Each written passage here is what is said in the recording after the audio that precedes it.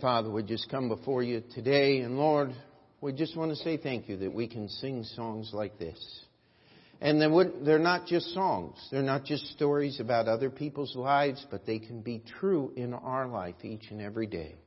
Lord, we're thankful that this thing called faith is real, and it can be a vital and, Lord, the most important part of each and every day of our lives. Lord, we've come to worship you. We ask that you would accept our singing, the special music. Lord, I pray that the preaching would direct our hearts toward you and your word, so that when we get to the time of invitation, that there would be not a one here that would withhold from you what is justly your due. Help us to understand your word, that our worship may not be confined only to this service, but every moment of every day of the week to come. In Jesus' name we pray. Amen. Go to the book of Luke. Book of Luke, chapter 14. And we're going to look at what is basically known as a very difficult passage of Scripture this morning. And before we actually even get into the full introduction of the message, I'd like you to understand that this morning's message is simply the first part of a longer message that I hope by God's grace to preach next Sunday morning. This Sunday morning is the price of faith, and next Sunday morning would be the rewards of faith.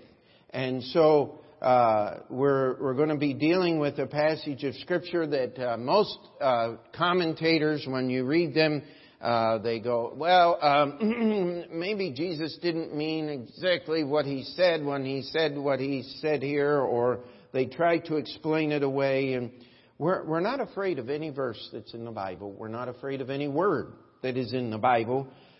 Jesus said what he meant, and he meant what he said, but you have to take things in the overall context of the passage. And in Luke chapter 14, we have Jesus in verse 1. He is in the house of one of the chief Pharisees to eat bread. It was the Sabbath day.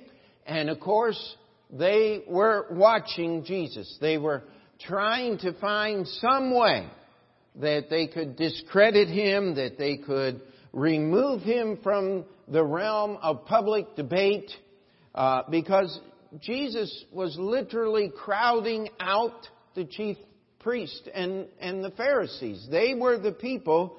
The priest had charge of the temple, the complex of the temple itself, and the Pharisees, they were in charge of most of the synagogues in the land of Israel. And so, therefore, if you were going to understand their Bible, if you were going to teach in the synagogue, you had to kind of go to their school. And they had charge of that. And all of a sudden, this guy Jesus shows up and starts poking holes in everything that they do, and mocking their traditions, and out and out denouncing them as hypocrites. And of course, we were in Sunday school this morning. We went through the story of the resurrection of Jesus Christ, and one of the main points that we were bringing out is the fact that truth cannot be covered up. It cannot be molded. It cannot be shaped. If you ever hear someone saying, well, that's your truth, you have to understand something. You can't have a real conversation with that person, because truth is a moldable thing to them. If it can belong to you, it's not truth. Because truth does not need your testimony to be true. Truth doesn't need you. We need truth. Amen. That's why Jesus said, I am the way, the truth, and the life. No man cometh unto the Father but by me. And we get here to chapter 14, and Jesus just had told them this parable of the marriage supper. And he ends it with this summary in verse 24. For I say unto you that none of those men which were bidden shall taste of my supper. Now what Jesus was really saying here is, none of you people that think you have a relationship with God are even going to make it to heaven. And you have to understand a little bit about the culture here. You had your house, and your house was normally connected to a courtyard of some kind, and there was a private part of the house that was separated from the rest, but there was a part of your house that was basically public, where people could be walking by in the street and know what was going on. And of course that was very advantageous for the more well-to-do kind of people. They could show off everything without inviting everyone into the house and having to pay for it, And so as Jesus was having this conversation here, of course the curious began to get around. Jesus is confronting the Pharisees again. And so everybody came and was trying to listen in.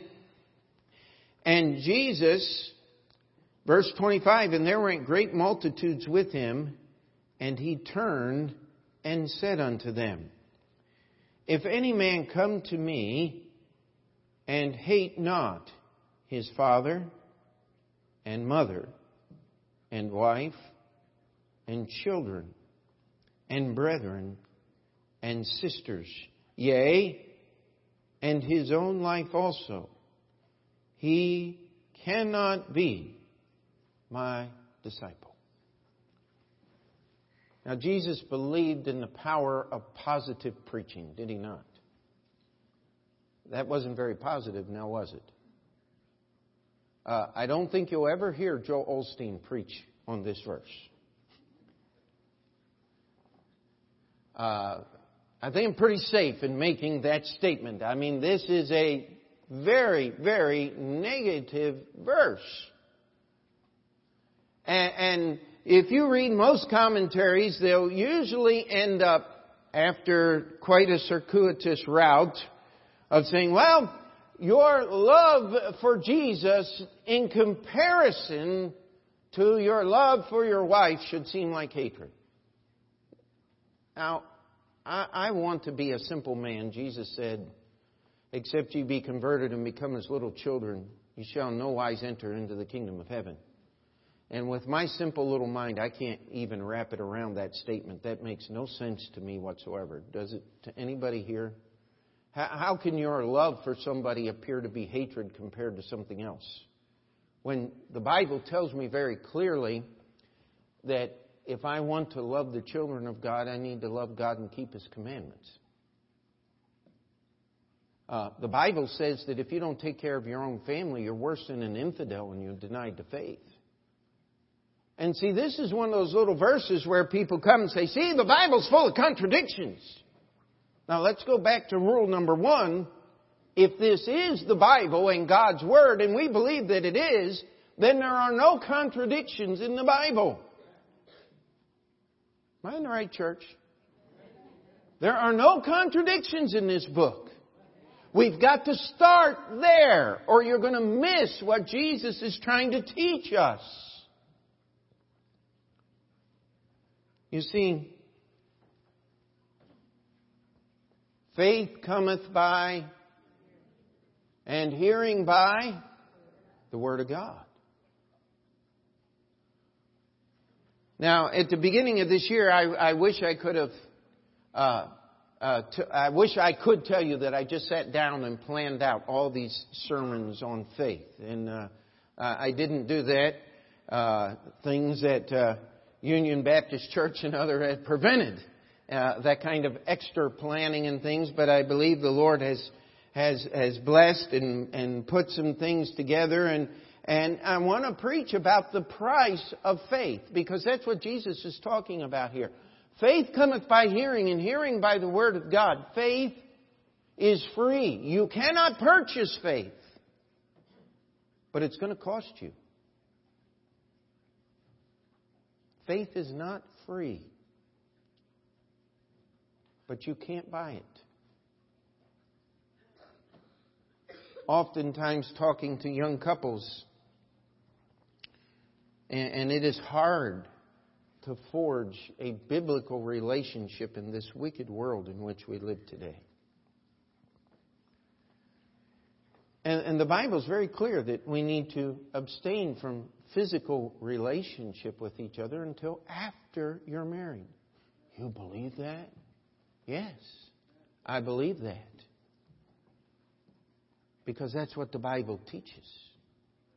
And I'll promise you this, if you follow it, you'll reap the benefits. It's a wonderful thing to just follow the Bible. But you see, the physical relationship is really the fruits of your spiritual and emotional and mental, all the other aspects of a relationship between a man and a woman. The physical part of that is just simply the fruits. And what God intends you to do during that dating relationship, if I can use that word, or I hate to use the word courtship anymore because some people who think they understand what the Bible said have hijacked that term and turned it into something that has nothing to do with the actual building of a love relationship between a man and a woman. You can't engineer that stuff. Read Solomon. He said it's a mystery. You know what? I'm glad there's still some unsolvable mysteries. Like, why does my wife love me? I'm never hoping to solve that one. I'm just going to enjoy it. Let me tell you something. We live in a world where everybody wants to go down to the corner fruit market and buy the fruit. But God wants you to take the time to grow it. That's what faith is about. You can't purchase the fruits of faith. There are no shortcuts. In fact, I want to challenge you from the outset. Whatever you had going for you in your unsaved life is not going to be an aid to you in your saved relationship with God. In fact, you're going to have to get rid of it so that God can put something far better than anything you had in this world. Every once in a while I'll run into someone and they'll say, well, I had all of this training and great success in the, let's just take in the business world. And now that I'm a Christian businessman, I want to show you how to run a Christian business and order your affairs. Well, what did you just tell me? That everything you learned about business and all your success in business you had without a relationship with Jesus Christ. And now you're going to put a Band-Aid of faith over top of me and over top of that worldly knowledge, and you're going to repackage it as Christian and hand it to me. I don't want it.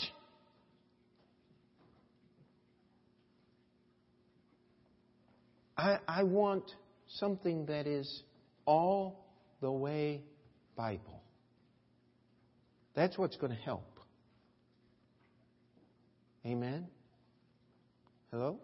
We still together? Now, I'm not going to tell you that the word hate in this verse doesn't mean hate. Because that's the word. Look it up in the dictionary. You can look it up in the Greek if you want. You can look it up in any language. If it's honestly translated, the word hate means hate. Now, how in the world am I supposed to hate my wife and be fit to be a disciple of Jesus Christ? Now, I've met some couples over the years who say, Pastor, that part's easy. No, you missed it. You missed it completely. You're so far out. We haven't even gotten you in the parking lot yet. Oh, my. That's not what it's talking about here. But the word hate means hate.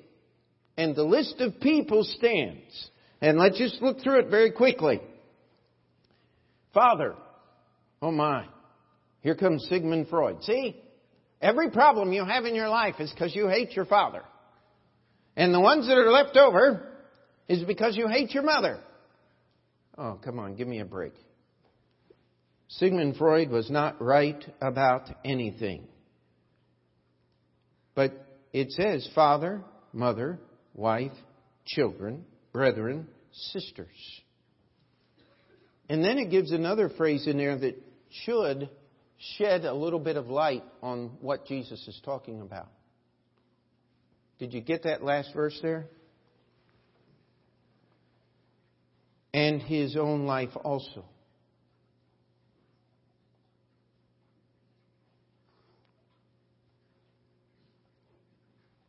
Do you think that's what Paul may have been talking about in Philippians chapter 3 when he said, that which was counted gain to me, I counted loss for Christ? That in the next verse, verse 8, when he said, and do count them but dung, that I may win Christ. Do you think maybe that's what Paul was giving commentary on, was this statement of Jesus about hating his own life? Let me tell you something. Paul had a good life. Everything, before Paul was saved, everything in his life. You and I, if we had met him, would say, there goes a good man. He's not like the rest of those Pharisees. He's not a hypocrite. He actually believes that. And he lives it. That was Paul's testimony. Paul was a great man when it comes to the knowledge of the Bible. He knew his Bible cover to cover. I mean, he understood everything except what it meant to be saved. That he didn't understand. And so here's what Jesus says.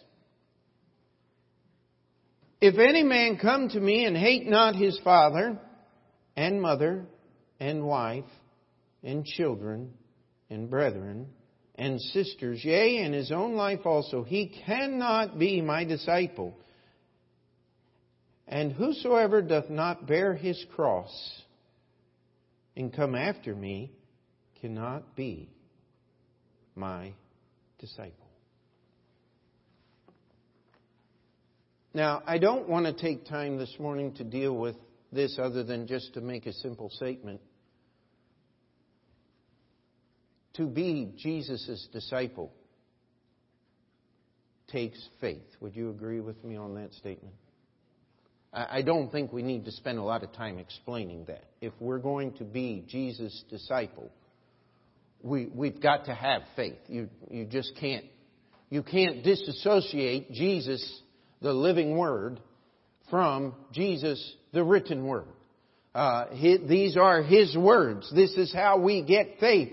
This is how we know that we love God, is by keeping His commandments. And His commandments are written down so that we can verify, so that we can know, so that we will not be the slave to our own intuition and our feelings. That we can objectively understand what obedience to Jesus Christ is. That's a whole other sermon in itself. But our faith is not subjective. It's not what I feel. Do you know that you can be 100% convinced and totally feeling wrong? How many of you have ever been there? I mean, we all have at one time or another. I absolutely sure I'd stake my life on it. Well, it's a good thing you didn't. Because you'd have lost. But see, our faith is not like that. Our faith is based on the written words of God. And here Jesus says, listen, you've got to hate your father, your mother, your wife, your children, your brothers, your sisters, your own life. You got to pick up your cross and you got to follow me. Now, when Jesus said, "Bear your cross and come after me," that had an entirely different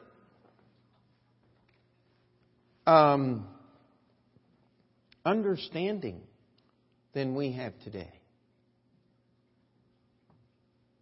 Because the cross was a constant reminder of the tyranny and the bloodthirstiness of the beast of the Roman Empire. Crucifixion. I mean, we here in America are having a debate of whether we should use certain drugs injected into a vein to fulfill the requirements of capital punishment because it's horrible that a person would die. We have people arguing about that. Let me tell you something. The Romans had no such issues. Crucifixion was far worse. In fact, the misguided, that's about the nicest word I can think of when I use the word Mel Gibson, made his movie about the crucifixion of Jesus Christ. In trying to depict the horrors of the crucifixion, he was quoted saying, "I know my movie is an R-rated movie and I want it to have a hard R-rated movie so people can understand the crucifixion." Let me tell you, he could not put on the screen what really happens during a crucifixion because the actor would die. And the idiot actor said that while they were making the movie, they were doing the beating scene, and the guy who was acting as the Roman guard slipped and actually touched Mr. Caviezel's body with the whip. And he said, "I went through hell to make that movie." And I'm just going, I'm thankful this is on the radio. I'm thankful I'm not in the same room. That's blasphemy. How utterly revulsive and ignorant can you be to make a statement like that? And he only got one little piece of one little whip. Jesus had to take it. Every one.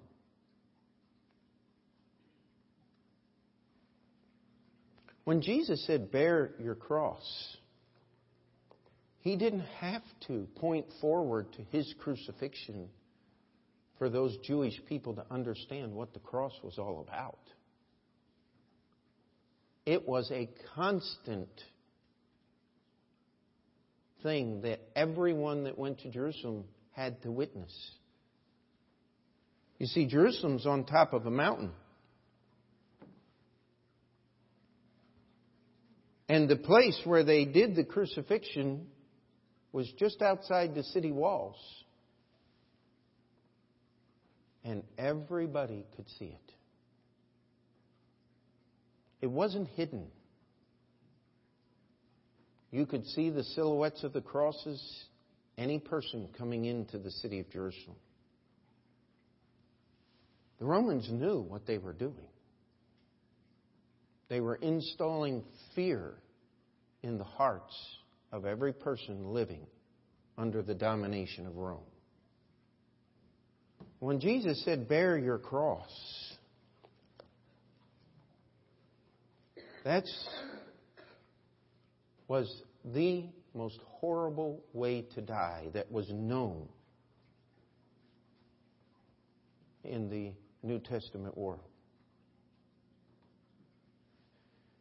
You see, Jesus is telling us here that if we're going to be His disciple,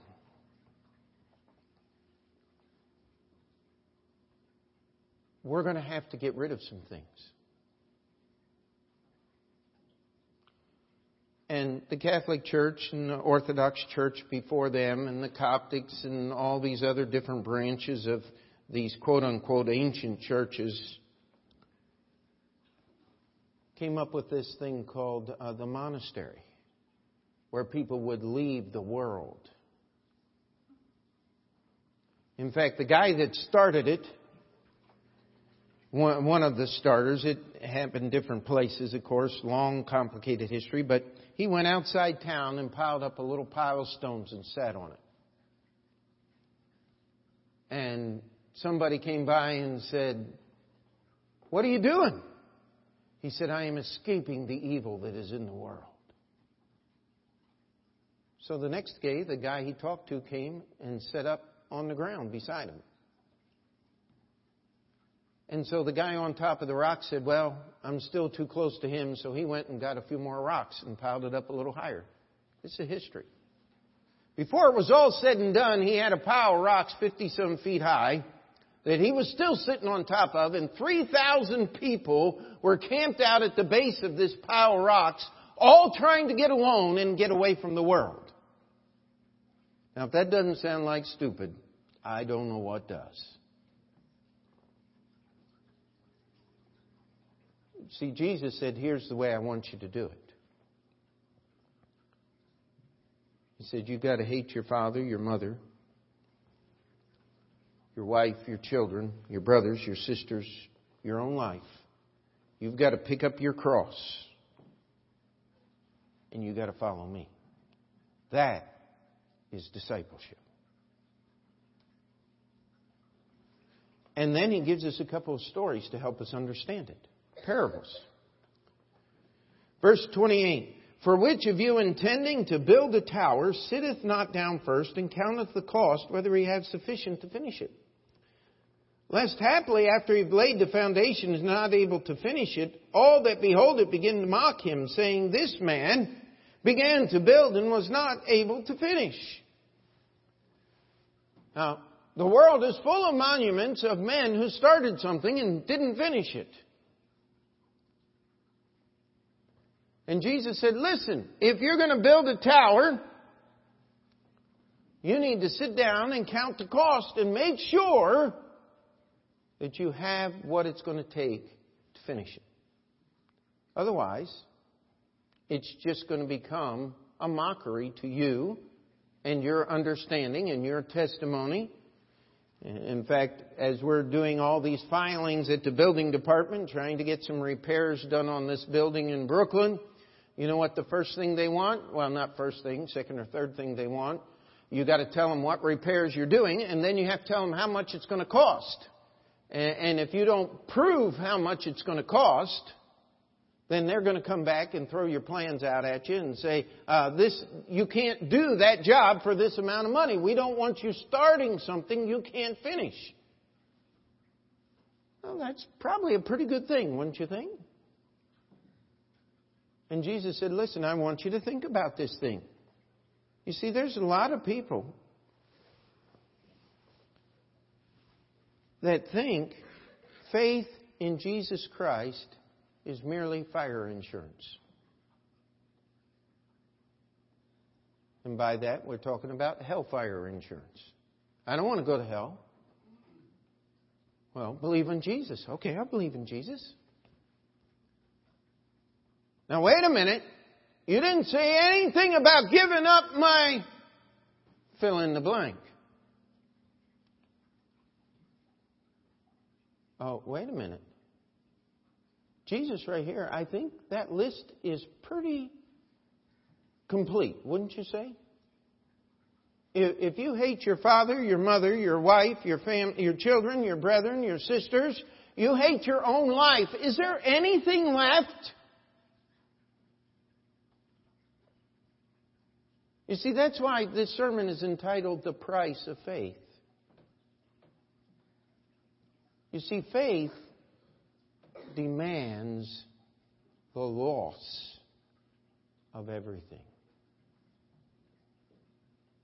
And this is where the sermon's going to get tough, and you're going to have to listen very closely. You're going to misunderstand me. The best way I know how to illustrate it is simply this. How many of you have ever tried to use your relationship with another person to manipulate their behavior? Now, don't raise your hand. Because if you're alive, you've done it more than once. Do you get what I'm saying here?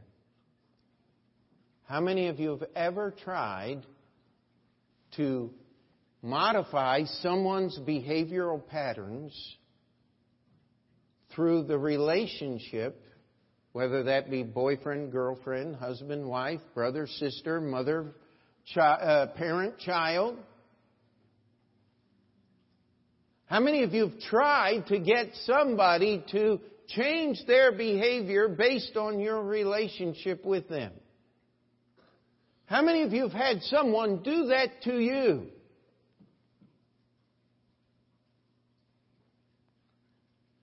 How many of you understand the pain and the suffering that that kind of behavior brings into the human race? Are we still together?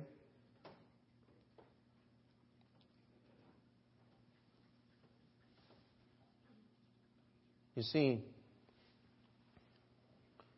as a human being, there's something in me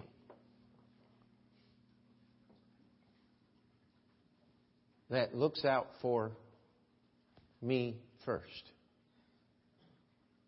Would anyone want to argue that point? Because you'll lose.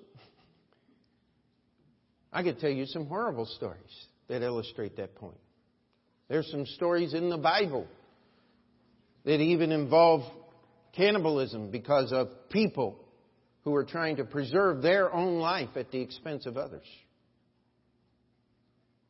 It's a terrible, terrible thing.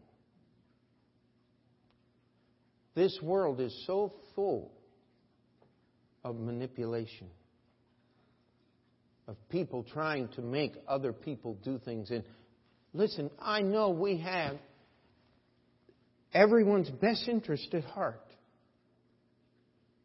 How many of you believe that about Obamacare? How many of you believe the IRS has your best interest at heart? I mean, if you do, please sign up for counseling. I will try to help you through this.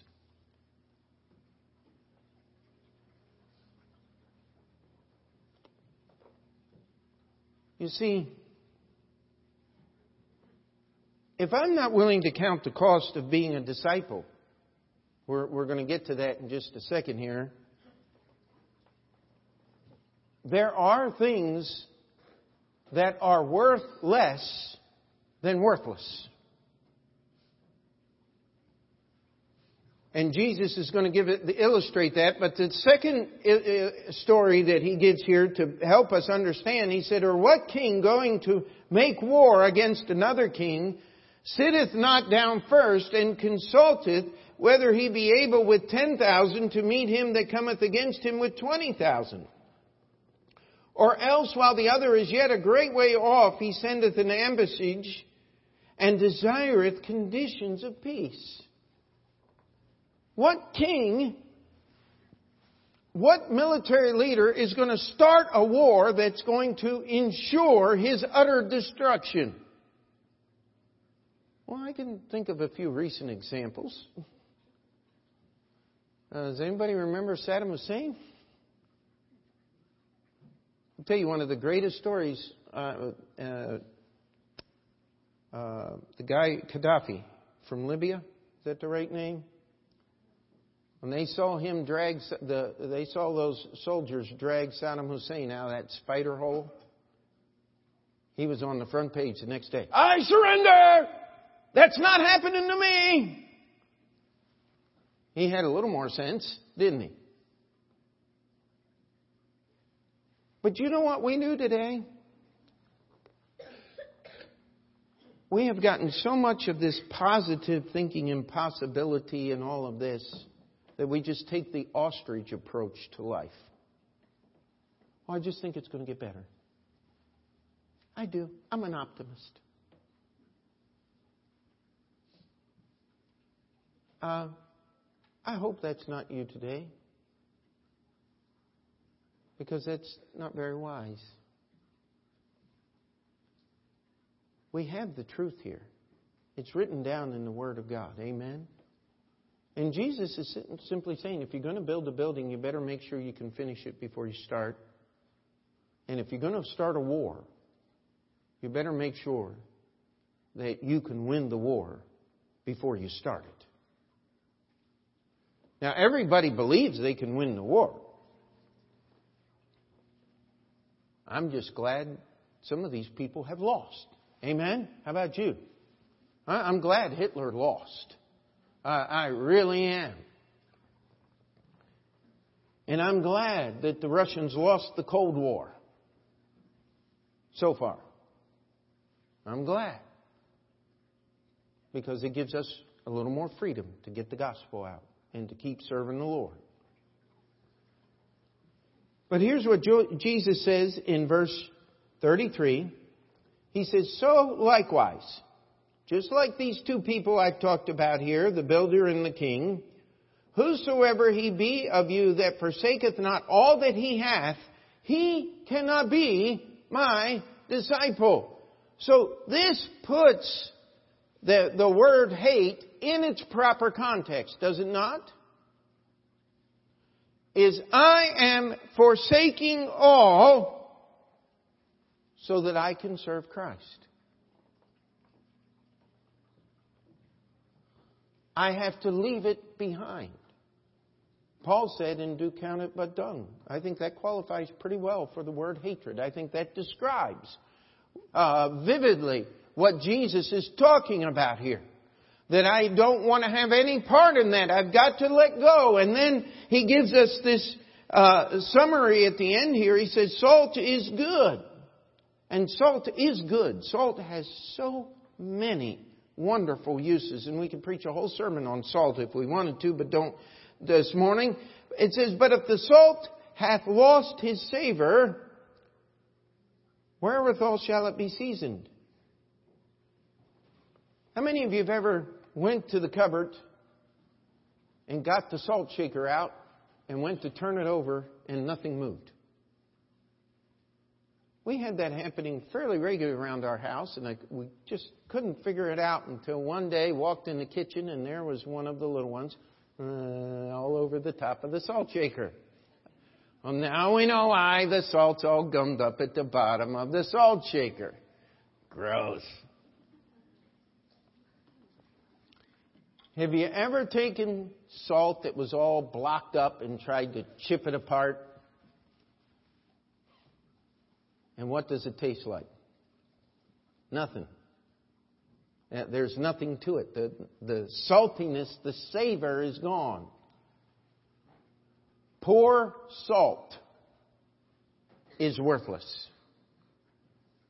Now, here it says,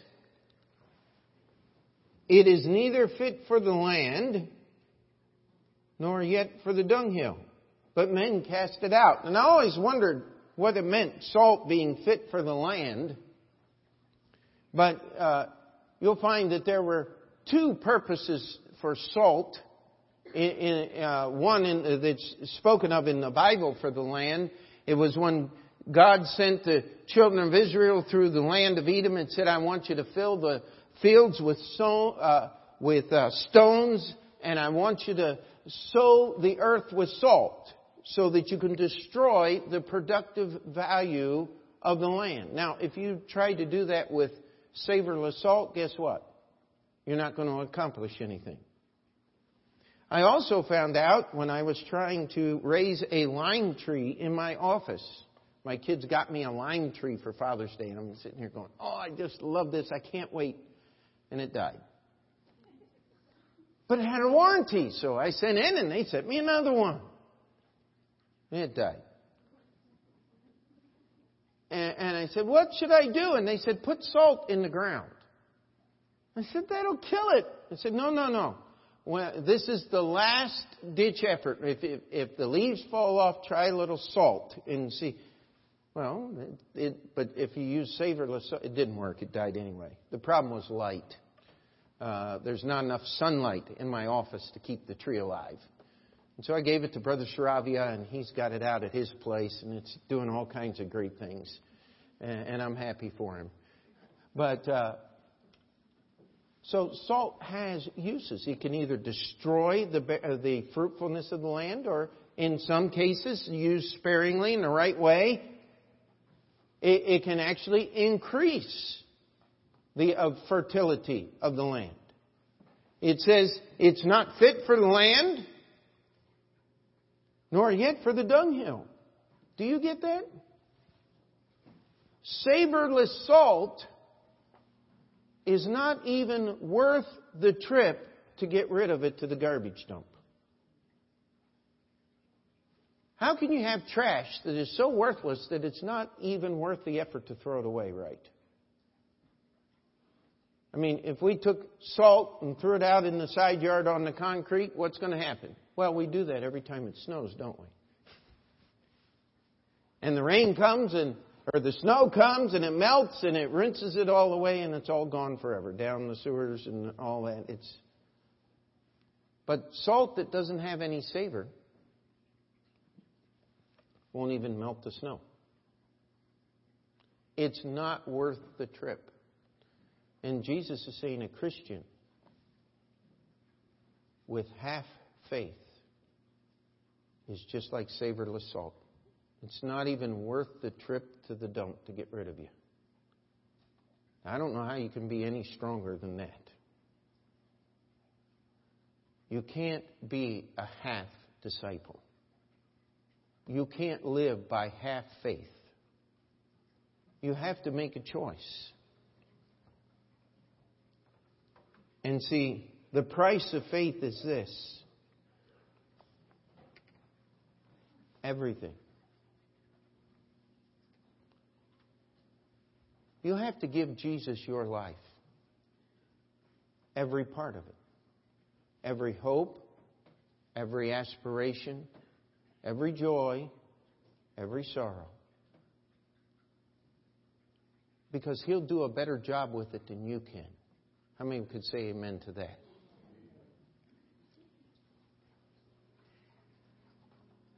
You know, people have tried to do all kinds of things to control other people.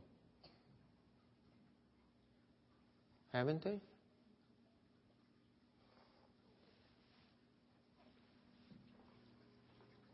Do you know the best way, the safest place to have another person whom you have to have a relationship with? You know where the safest place for them to be? It's in Jesus. Do you know if they're in Jesus and you're in Jesus, if you both stay there, you have to get along with each other? Do you think that's what 1 John was talking about when he says, and by this we know that we love the children of God, when we love God and keep His commandments? You see, when I love God and keep His commandments, I am free to love other people because I'm not expecting anything. I'm not trying to get anything. I'm not trying to modify their behavior, even though it could be very wrong. There is no torture like the torture of somebody trying to help you. We don't need that kind of help. Because the only person that can change your heart is God. And if you won't submit to God, I can't make you.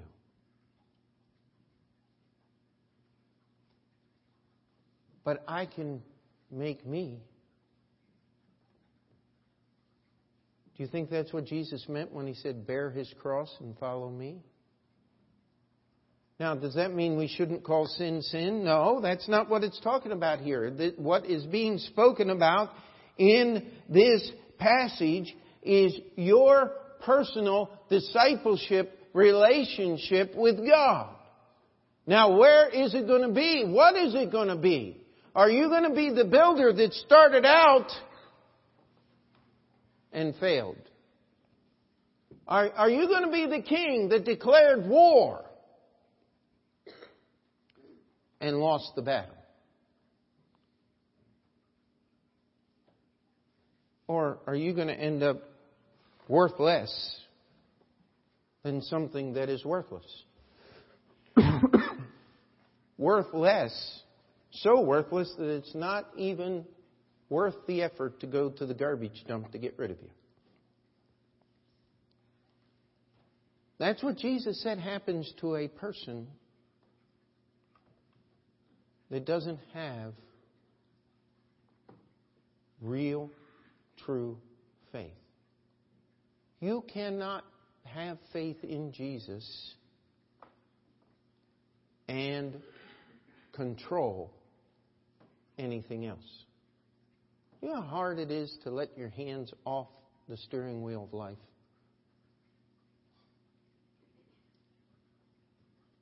How many of you have ever driven through a car wash? You ever done that? It's an experience. And somewhere there, they will tell you, put your car in neutral. Do not touch the steering wheel. Because you can do an awful lot of damage by dropping that thing in gear and touching the gas pedal. And they got little carriers that will pull your car through the car wash at the appropriate speed. But if you decide to jerk that steering wheel, you could break all the equipment and get stuck in there. That would be interesting, now wouldn't it? Actually, I'm sure somebody's got funny videos about that.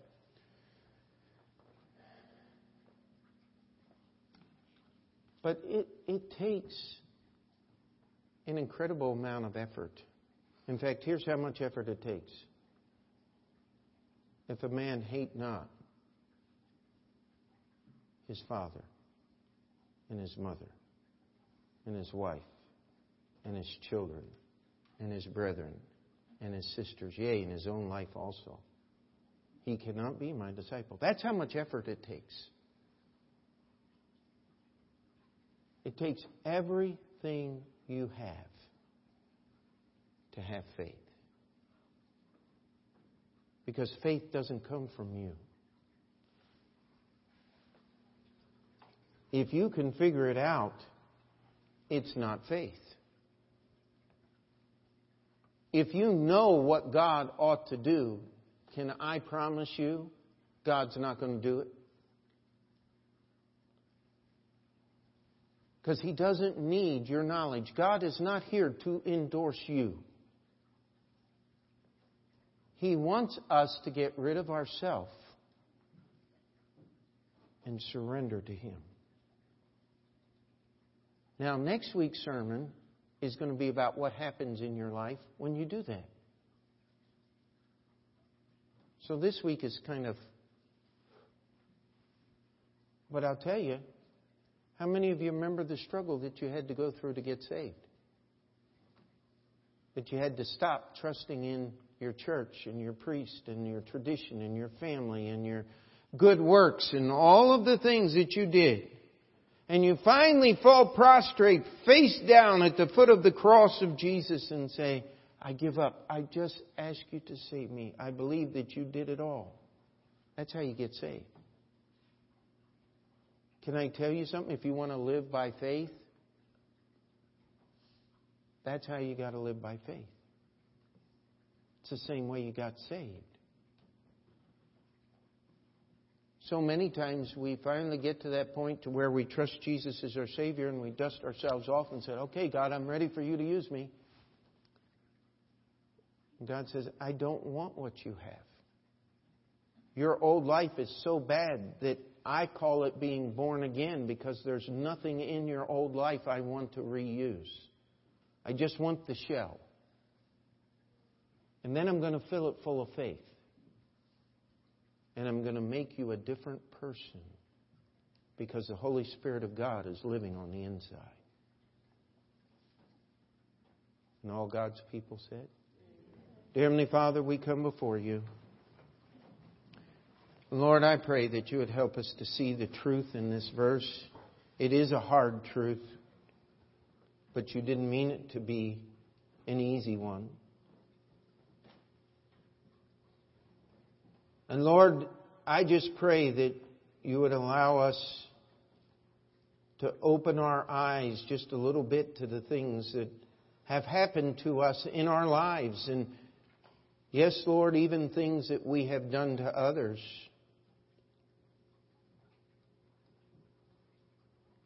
Because we didn't give up everything to faith. Lord, I believe the vast majority of people here today are here because they want to live by faith. That's how the Bible says the Christian ought to live. The just shall live by faith. It's a personal faith. The circumstances in our lives are very different one from the other. But the answer is the same. And Lord, I pray that You would allow these words of Jesus to open our eyes to see ourselves as we are. And to see the price that faith demands. And that we'd be willing to count that cost. That we'd be willing to engage in that battle. Praise God, You did not call us to fight the devil. But we do have to fight ourselves. Yet, Lord, through Your grace, we can have the victory. And we're asking for that victory today. We ask You to work in lives. And if there be someone here today that has yet to settle the issue of their salvation, that they'd be willing to allow somebody to take the Bible and just show them what the Bible says. We ask You to do Your work. In Jesus' name we pray. Amen. Let's stand together as Andrew comes and leads us in the hymn of invitation.